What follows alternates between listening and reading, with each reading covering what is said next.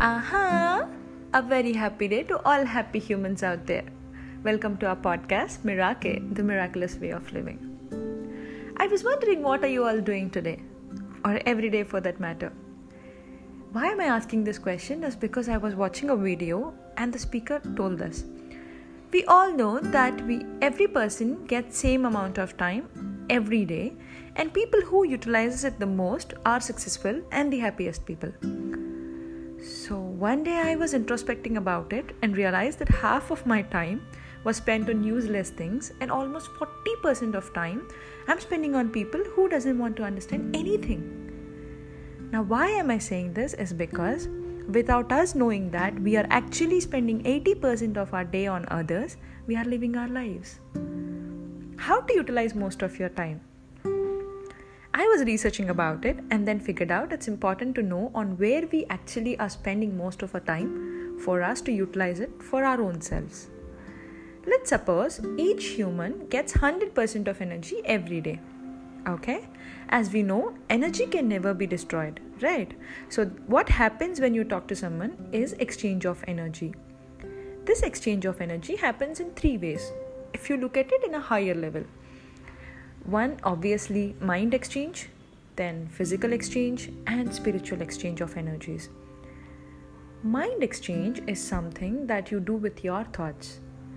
Thoughts produces words, and these words produces energy.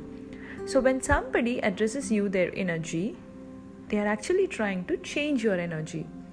When you have so much of positivity in your thoughts, they will turn into your words.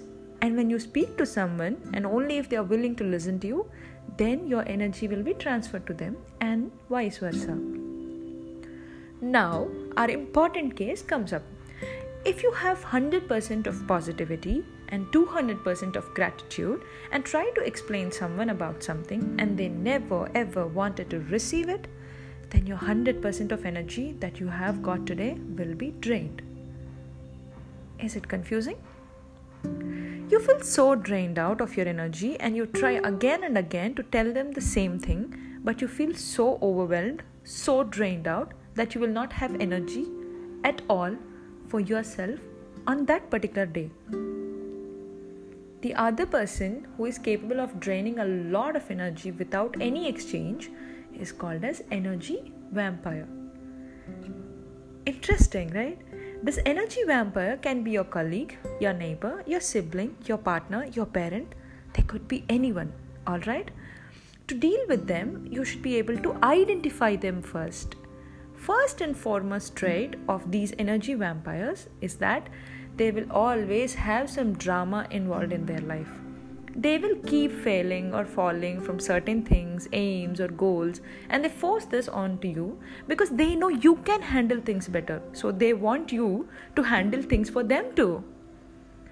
One example that they might use, I don't know why am I the only person who gets all the problems when everyone else is happy. Second is, they are never ever accountable for a fault. They have someone or other to always blame, and most of the times you have to be the one taking the blame. For example, they might say these kind of lines. I tried to wake up early today, but why didn't you call to wake me up? Oh right, you don't want me to be healthy. If they want to be healthy, they want to wake up early, why should you call them? But still, you are taking the blame. Third important trait is they always talks about their problems even though you are in the actual problem. Energy vampires feed off your emotional energy.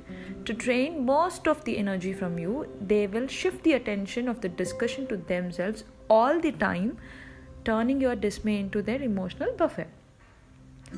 I know you broke your leg, but you can manage. You know what? I just had a paper cut on my finger. It's so painful. One worst and never-ending thing an energy vampire does is using your good nature against you. Can you ever imagine? People who are sensitive and passionate, compassionate are prime targets for energy vampires because you offer a listening ear, a kind heart, and endless energy. In that way, they use your very nature against you, draining off all of your energy, all the positivity in your life. For example, when you really want to go out with a bunch of your friends, they monopolize your time at every social occasion so they can have as much of your energy as they can get. They know you will feel guilty turning them down for a coffee or for a date or for a dinner, so they keep asking regularly. Honestly, I can't stop talking about them, but to make it short, other traits include they are always codependent, they bully you or continuously abuse you for being yourself.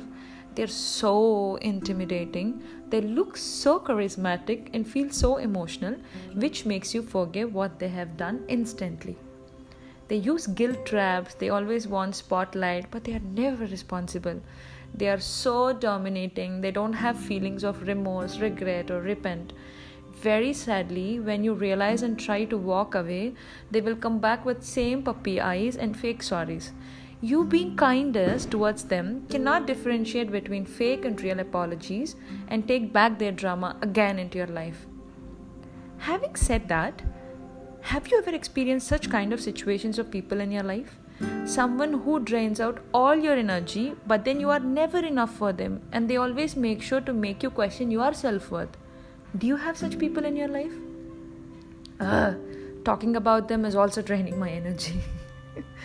Okay, now that we have realized that how energy vampires exist and how they drain our energies, let's see what can we do about them. First and foremost, don't overreact and keep your calm. Never ever, I repeat, never ever tell them that they're treating you bad. Instead, realize the fact and keep moving. Remember, you can't change anybody in this world, but you can take back control of your own time. To deal with melodramatic energy vampire, just keep it simple and short. These vampires talk without boundaries, so it's your job to put some boundaries. Maybe you can say, it seems important to you, but can we please focus on this at this moment?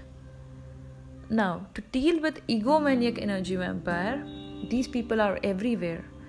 There are 100% chances of blaming you if you say that they are really bragging about themselves over and over again. So you need to recognize that they are doing this because they want you to address their needs. Knowing this itself makes you self-aware about detaching with that person emotionally. Now, people who are working, they have these codependent energy vampire. After answering hundreds of their questions, they will still make you feel that you are not really helpful.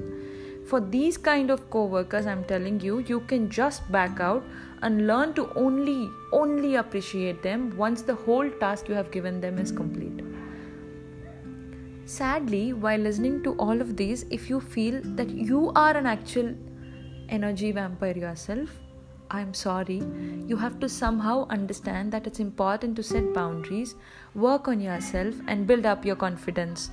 Once you know that you are an energy vampire, give yourself small rewards for not depending on someone, for making continuous efforts to control yourself from draining out other person's positive energy.